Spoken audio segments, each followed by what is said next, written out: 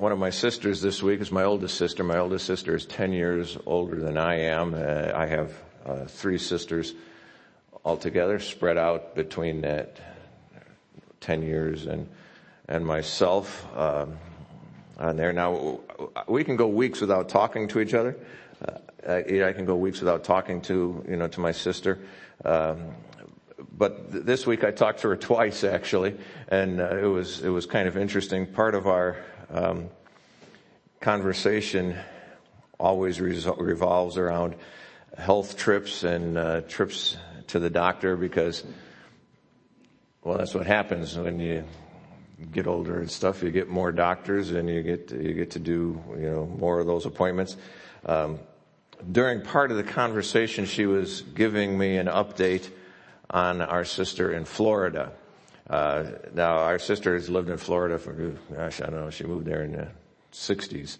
And she's a nurse, the one in Florida. She's a nurse, and she's been having some hip problems that have been giving her regular routine pain when she moves, particular ways and things. And my sister was telling me that my sister in Florida had gone to the doctor and to find out what was going on, and the doctor's response was, "Well, you're getting old." That conversation came while I was studying this passage. Turn to Genesis chapter 24, page 18, and it was interesting to me because it was a very day that I was reading through this passage, literally within hours of when I began reading this passage. In that very first verse. Now, if you're at Genesis 24, look at the very first verse. I'm talking to my sister. The doctor's response was, "Well, you're getting old." And here's the verse I was reading and studying. Abraham was now old, getting on in years. Okay, so I've had this conversation with doctors before too, and I find it annoying because when they tell me something and then they say, "Well, at your age, dude, don't give me this at my age stuff. You're either healthy or you're not healthy. This is either a good thing or it's not a good thing. It's not, well, at your age, we're surprised you can still stand I don't know what it is they're thinking that should happen at my age at a particular thing, but it's like, thanks for the encouragement. It's like, gee, at your age, I'm surprised you can even climb stairs. Well, here we have it. Abraham was now getting on in years. Follow along. It says, "And the Lord had blessed him in everything. Abraham said to his servant, the elder of his house who managed all he owned, 'Place your hand under my thigh, and I will have you swear by the Lord, God of heaven and the God of earth, that you will not take a wife for my son from the daughters of the Canaanites among whom I live, but will go to my land and my family and take a wife for my son Isaac.' The servant said to him, 'Suppose the woman's unwilling to follow me to this land. Should I have your son go back to the land you came from?' Abraham answered him, 'Make sure you don't take my son back there. The Lord, the God of heaven, who took me from my father's house and from my native land, who spoke to me and swore to me, I will give you this land to your offspring.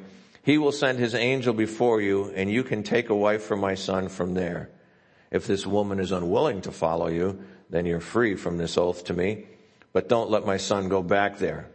So the servant placed his hand under his master Abraham's thigh and swore an oath to him concerning this matter. The servant took 10 of his master's camels and departed with all kinds of his master's goods in hand. Then he set out for Nahor's town, Aram Naharaim.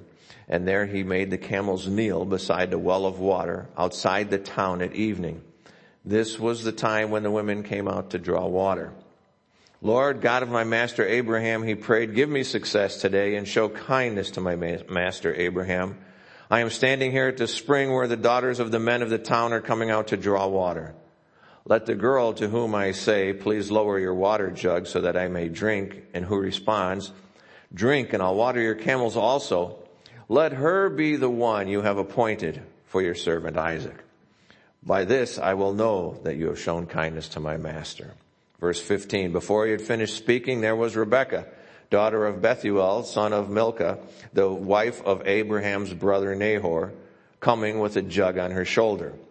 Now the girl was very beautiful, a young woman who had not known a man intimately.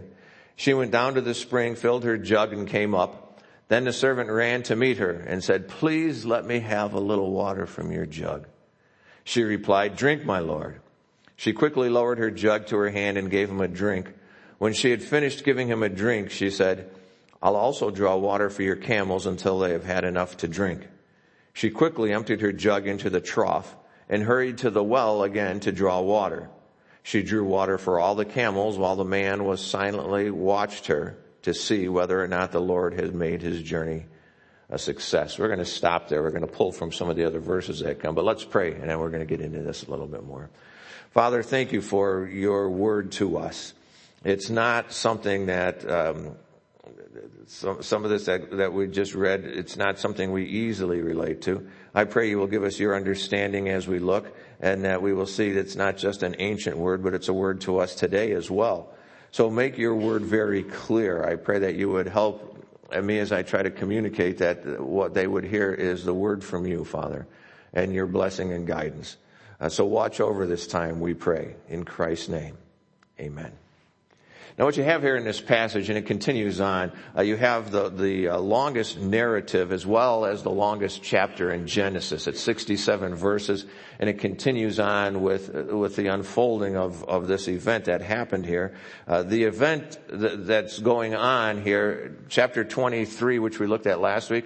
So chapter 24 is just 3 years after chapter 23.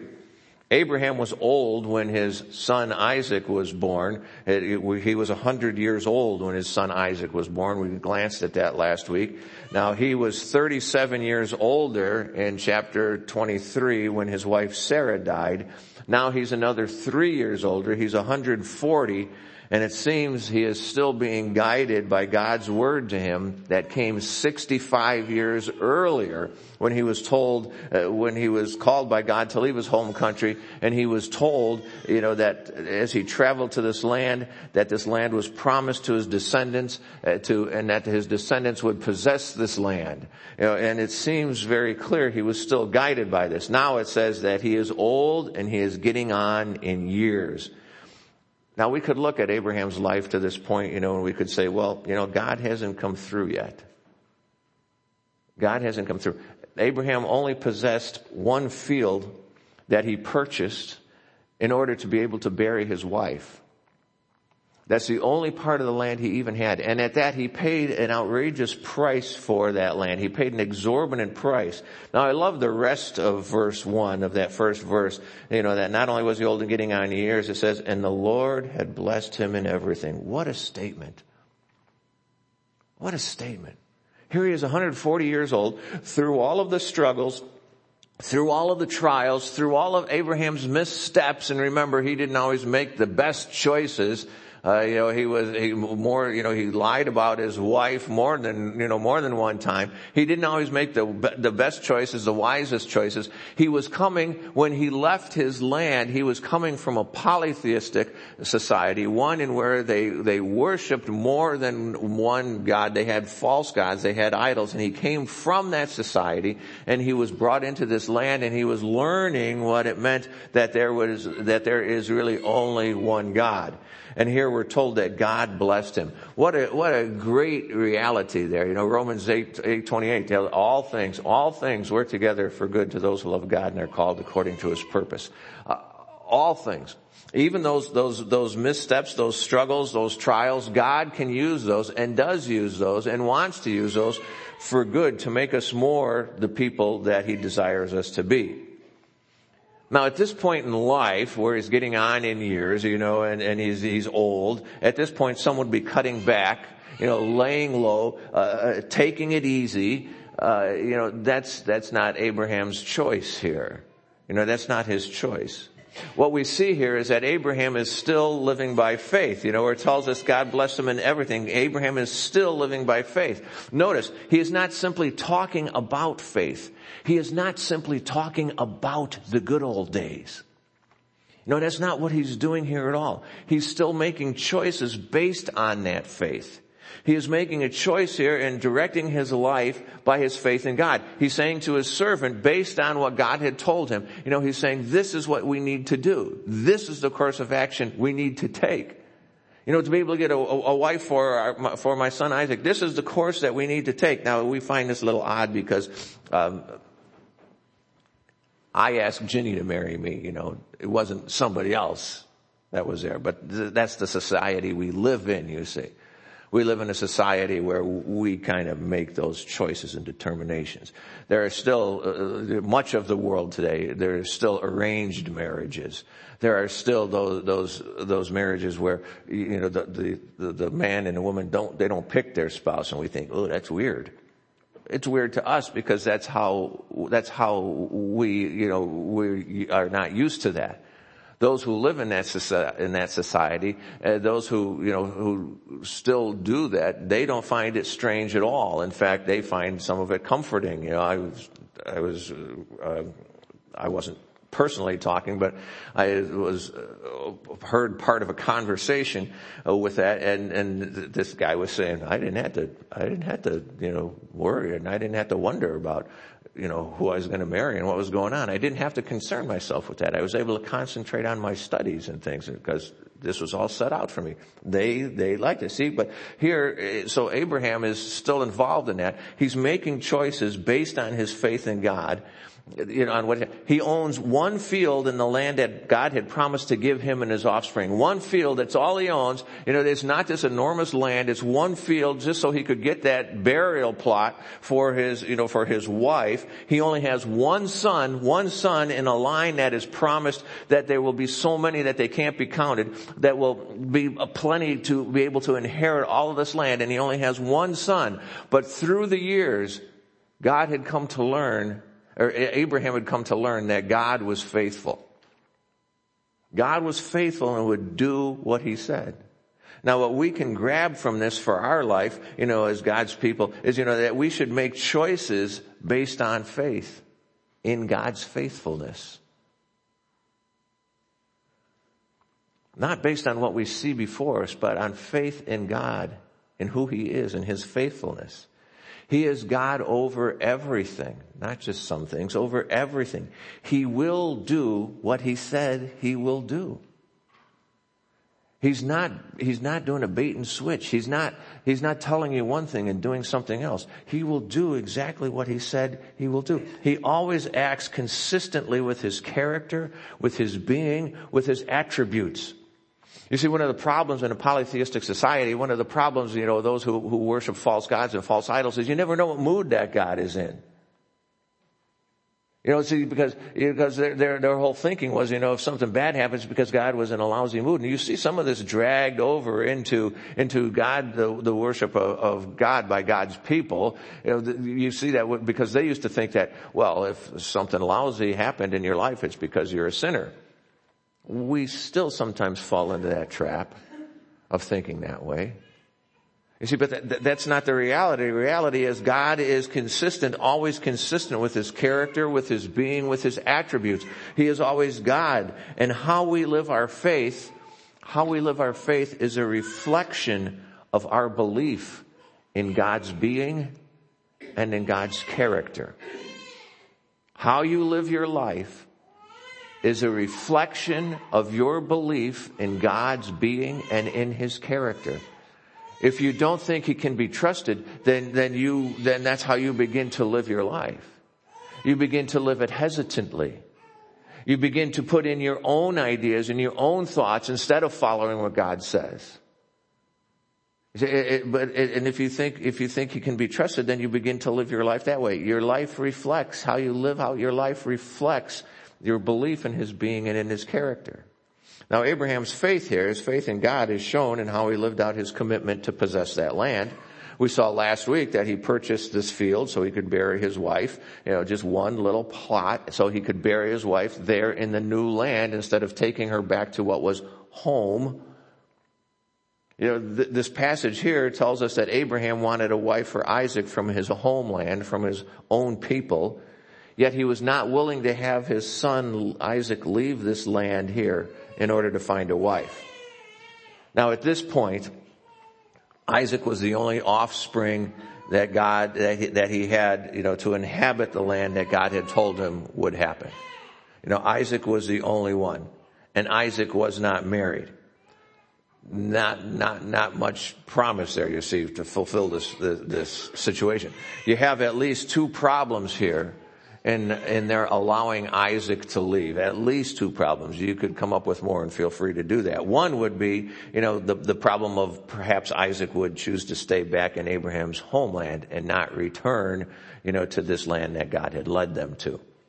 Because you see, in the homeland there, he would have some possession of more land. He would have more rights. He would be more respected. Here, he was a stranger. He was a foreigner. Now, another problem could be that if Isaac left and Abraham passed away while Isaac was gone, because remember, Abraham was now old and well along in years. And if he died, it's not a short journey. It was 450 to 500 miles over rough terrain to get back to the land where he came from. And they were walking this thing. Messages traveled slowly. People traveled slowly. It wasn't an easy thing. It was an arduous task to be able to do that. There wasn't somewhere you could just stop and eat. You had to, provide your own food. You had to, sometimes kill and then take care of cooking and cleaning these animals it was a long, involved journey. Now, if Isaac was gone when Abraham died, then Isaac would not be there to claim that small patch of ground that he currently owned in the promised land.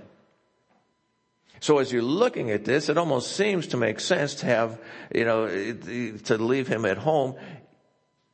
Yet it kind of made sense to have Isaac go along on the journey to get a wife. Because if Isaac married a Canaanite woman,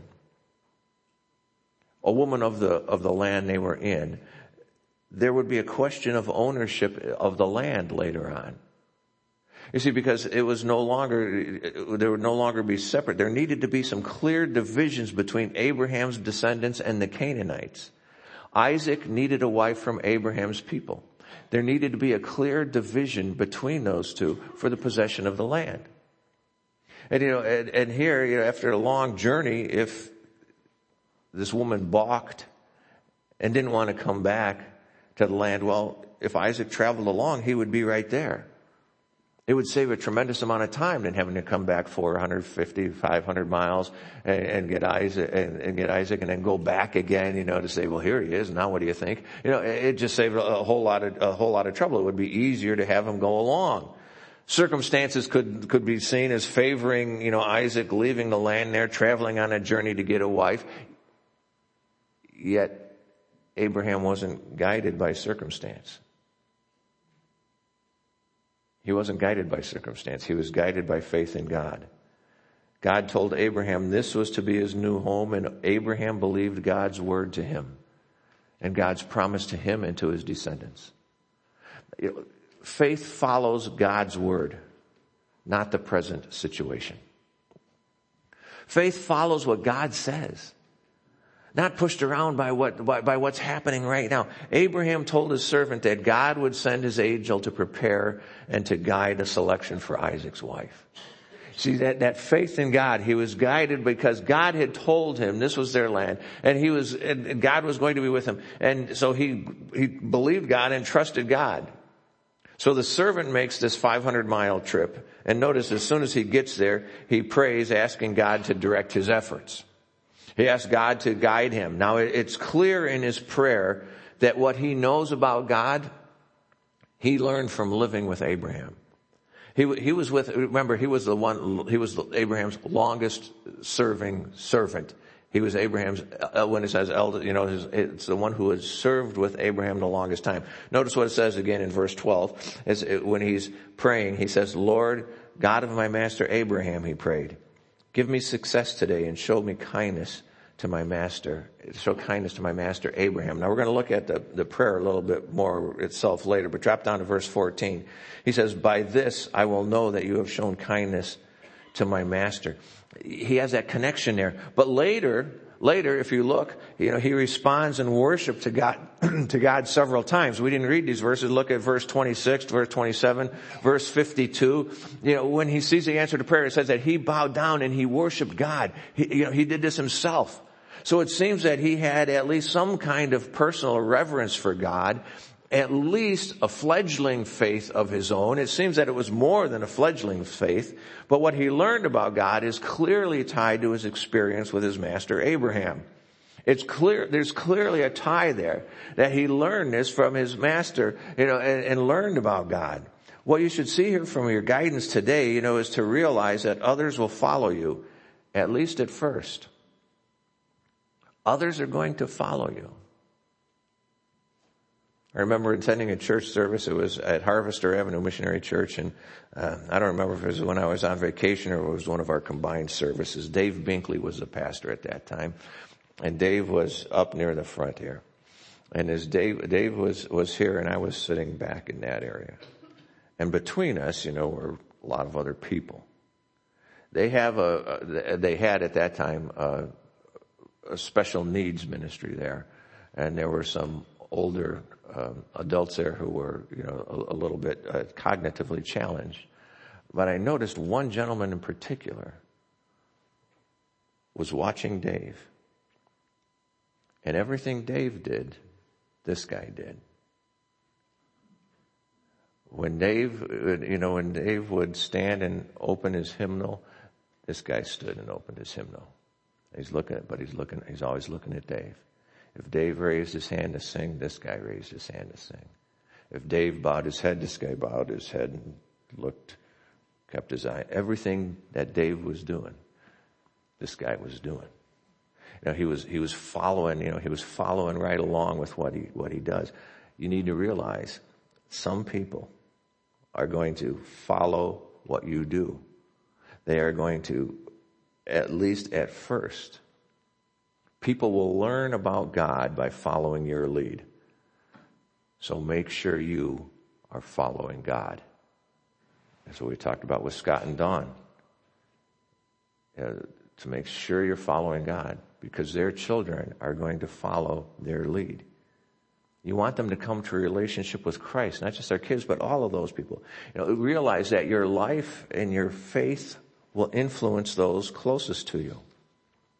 This was the servant who was with Abraham the longest. And whatever your faith is, it is going to have an influence on those who are closest to you. The servant here prays that the woman who God prepared would go beyond the normal response. A normal response, normal courtesy would be when this man asked for water, you're going to give him water. You're not going to tell him no. That was just a normal response of courtesy. But he went beyond that, and he said, he would look for the one who also would offer to water the camels. Now, if you remember, when we were reading this, he took 10 of his master's camels loaded down. 10 camels drink a significant amount of water. Now, one of the commentators that I was reading, he did the research, he did the math. I'm not going to give you all the gallons and all this stuff, but he did the math on how much camels drink and how much water a typical jug of that day held, and how many trips from the well to fill up this jug and then go back over to the trough to fill it. And he said it was between 80 to 100 jugs of water to satisfy 10 camels. 80 to 100 trips of filling that up. I was getting tired of reading the math and all of this stuff. After the man prayed, you see, he prayed and then he took action on his prayer. It says that he ran to meet her and ask her for the water. He didn't just sit back and wait. He got up and did something. He didn't rely on his own ingenuity and his own thought. He prayed and then he began to act in line with his prayer. We need to learn that. We need to learn that we need to live in line with our prayers. If you pray not to, not to be tempted, doesn't it make sense then that you wouldn't put yourself in the way of temptation? if you're struggling with your diet or something, if you're diabetic and shouldn't eat sweet, I'm not diabetic, so if I have this wrong, it's okay, just go with it. If you're diabetic and you shouldn't be eating sweets and stuff, well, then why would you go buy yourself a box of Fannie Mae candy, which is some of the best candy, by the way. DeBrand's is good too, but it's kind of expensive. Why would you do that? If I've been trying to lose weight, and one of the things I asked Jenny, to do was to quit baking cookies. I say, well, don't you have any self-control? Yeah, a little. And there's cookies there. I mean, come on. They're cookies. Of course I'm going to eat them. You know why? Because they're cookies. And I like cookies. So I asked myself for a while. It took a long time. It took a long time for me to get her to finally stop making, cookies all the time. She said, well, I want you to have them to eat. I don't want to eat them, you see. I do want to eat them, but if they're not here, I won't eat them. You see. Why do we put ourselves in the way of temptation sometimes? If you pray, lead us not. Don't lead me into temptation. Then you stay away from those things that you have a weakness for, because one of the ways God leads you away from temptation is by making you aware of the temptations you have, so that you can avoid the situations where the temptation will be. That's part of the answer to his prayer. So when he gives us that, we need to begin living in line with our prayers. Well, here the servant asks for a drink, and it says Rebekah gave him water, and then offers to water the camels, all 10 camels, and her actions. That speaks volume about her character. I mean, it really does. It speaks volumes about the woman that she was. Now we need to look at the prayer of this servant, because it's easy to take this the wrong way. This is verse 14. It says, let the girl to whom I say, please lower your water jug so that I may drink, and who responds, drink, and I'll water your camels also. Let her be the one that you have appointed for your servant Isaac. By this I will know that you have shown kindness to my master. Now this prayer is right along the lines of Gideon laying out a fleece. And if you recall that story, Gideon is asked to do something by God, and he's not really sure he wants to do it. So he says, I'm going to lay out this fleece, a piece of sheepskin, and I'm going to lay this out. And, Lord, make the fleece wet and the ground dry, and by golly, what do you know, that happens. And he says, I wasn't quite sure about that. Let's do it the other way. Make the ground dry and, make the ground wet and the fleece dry, And so he goes back and forth with that. And, now, these are great examples of a lousy way to pray. Sorry to burst your bubble, but some bubbles need bursting. And this is one of them. This whole laying out of fleece stuff. These are lousy ways to pray. You say, well, it's in the Bible. And so is the fact that Abraham lied. So is the fact that, that David committed adultery. Those things are in the Bible too, and I would not recommend that you do those. In fact, you say, well, of course not. Well, it's a lousy way to pray. These are signs of a weak faith. This manner of praying is never commonly used in Scripture. I think these are the only two incidents like this. This way of praying was never commanded. It was never commanded. It was never commended in Scripture. The only sanctioned means of discernment that even comes close to this is the use of the Urim and the Thummim in the Old Testament. Now you say, well, what are those? Those are stones that were in the breastplate of the high priest, and they use those sometimes to discern the will of God. And now there's even debate about what those things actually were, but they were given by God to help at special times, to help them discern God's will in a certain matter. It was never used in a regular thing. It was never used regularly. But remember, all of these also came at a time when God's written word was non-existent or incomplete at best among God's people. It wasn't there, and it was before the ministry of the Holy Spirit was there to guide and direct. Now there are some problems with this type of praying and thinking. You see, because this way of praying dictates to God what circumstances he should arrange. When you pray like this, it is us dictating to God what he should do to answer this prayer. It's not us following God, it's us asking God to follow us. We are not to tell God what circumstances he should arrange. We don't have that wisdom. We don't have that knowledge. God is under no obligation to follow our directives. He does not owe that to us at all. We are to live by faith, not to ask God for proof before we will move on. Jesus very clearly rejected the opportunity to give proof when he was asked to do that. In John chapter 6, they're asking him, what can we do to perform the works of God? Jesus replied, this is the work of God, that you believe, have faith, that you believe in the one he sent. What sign then are you going to do that we may see, that we may have this proof there and believe in you? What are you going to perform? Our fathers ate manna in the wilderness, just as it is written, he gave them bread from heaven to eat. Jesus said to them, I assure you, Moses didn't give you bread from heaven, but my Father gives you the real bread from heaven. For the bread of God is the one who comes down from heaven and gives life to the world. They said, Sir, give us this bread always. I am the bread of life, Jesus told them.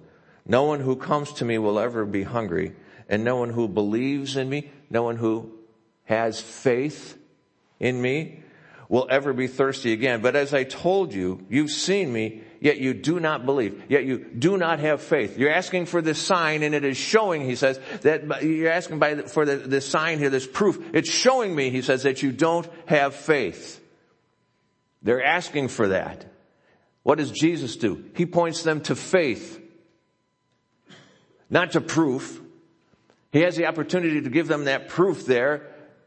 They're dictating to God what should be done, and he is saying, no, you shouldn't live in faith. Now, some of you are going to say, well, you know what? I prayed that way and God answered. First of all, that doesn't make it correct. It does not make it correct. Scripture trumps experience. Got it? Scripture is above your experience. Always.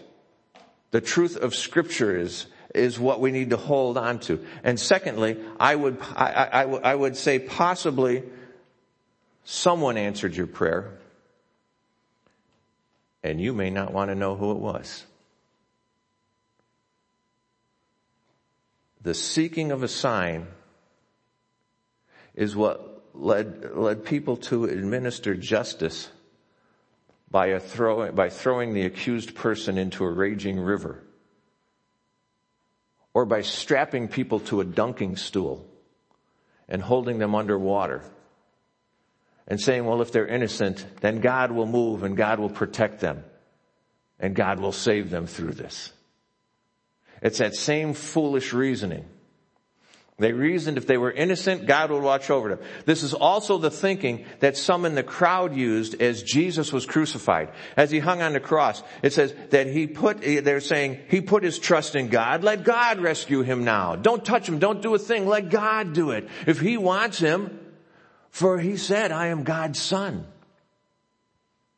Well, a little while after that, Jesus is thirsty and he asks for something to drink. And it says immediately one of them ran, got a sponge, filled it with sour wine, mixed it on and fixed it on a reed, offered it to him for a drink. But the rest said, let's see if Elijah comes to save him. Don't do it, you see, because God will do something. We are to live by faith.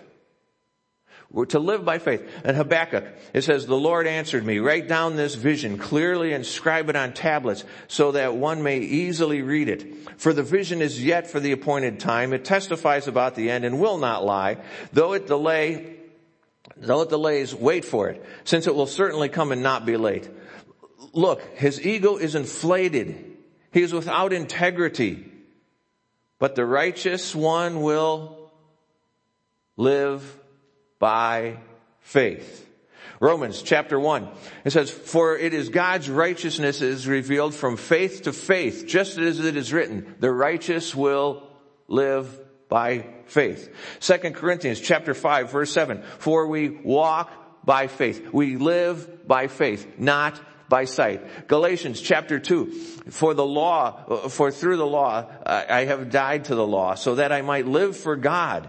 I have been crucified with Christ, and I no longer live, but Christ lives in me. The life I now live in the body, I live by faith. The life I now live in the body, I live by faith in the Son of God who loved me and gave himself for me. Galatians chapter 3. Now it is clear that no one is justified before God by the law, because the righteous will live by faith. But the law is not based on faith. Hebrews chapter 10.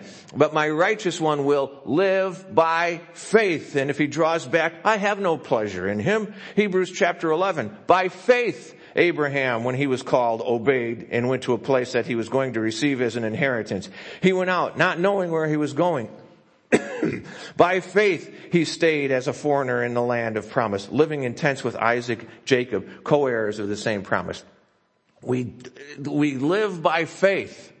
So if we don't pray for signs, if we don't dictate circumstances to God, then how do we know God's direction? First of all, we need to observe the circumstances that God lays out before us. Now I said you observe the circumstances, you don't dictate the circumstances to God. You do not tell God how these circumstances are to be. You do not tell him what the circumstances are how they are to unfold. You look and you see, what doors has God opened? What doors has God closed? What do the circumstances seem to be telling me to do? And what flows right from this is also to obey his word. You see, because how do the circumstances, how do those line up with the scriptures? How does what we're doing now, how does what we are seeing, how does it agree with scripture? Are we trying to justify our own actions and ignore his own word? You look for that. And then you also seek his guidance. You seek that guidance of the Holy Spirit as you determine to walk by faith and not by sight. We're told that his spirit bears witness with our spirit. And again, lined up with scripture, you obey his word. It's lined up with, your experience is never more important than scripture. Your experience is never more true than scripture. Scripture is true. If your experience is at odds with it, then you need to fix your experience. Not line out the word of God, not ignore the word of God, not remove the word of God from your life. You need to follow it, and he calls us to live by faith. He will work through other followers to help guide us, to help discern, how God is guiding us, to help us see. Before the servant ever left on the journey, we're told Abraham prayed. He asked God to send his angels to prepare the way. He asked God to guide his servant to the woman who was to be the wife for Isaac. He asked God to guide that man. Abraham's servant then, he prays, he asked God to meet certain criteria. But did you notice what the servant did after Rebekah offered to water his camel? If you have your Bible open, look again at verse 20. It says that she drew water for all the camels while the man silently watched her to see whether or not the Lord had made his journey a success. According to his prayer, as soon as she offered to draw water for the camels, he should have said, "That's it, you're the one, you're coming." Because that's what he prayed for. You see, but he realized somewhere along in there that couldn't be enough. And it says, and he is observing to see if God answered Abraham's prayer before he ever left on that journey for guidance and for direction. He watched to discern God's leading in a situation. The seeking of a sign, asking God to act according to our whims, is not praying in faith, and it is not living by faith. God's people pray in faith, knowing God will answer. So we look at the circumstances in faith, and then we follow His leading in faith, knowing that He knows what is best. Praying is not done until we follow through on the prayers to God. As you read the rest of this chapter, we're not going to do it today, nor are we going to do it next week, I don't think. Rebecca returns with the servant. As God unfolds that, and Rebecca returns with the servant and marries Isaac, it says then that he was comforted. He was comforted in the loss of his mother as he walked, as he was able to experience the results of walking and living by faith. That's what we need to do.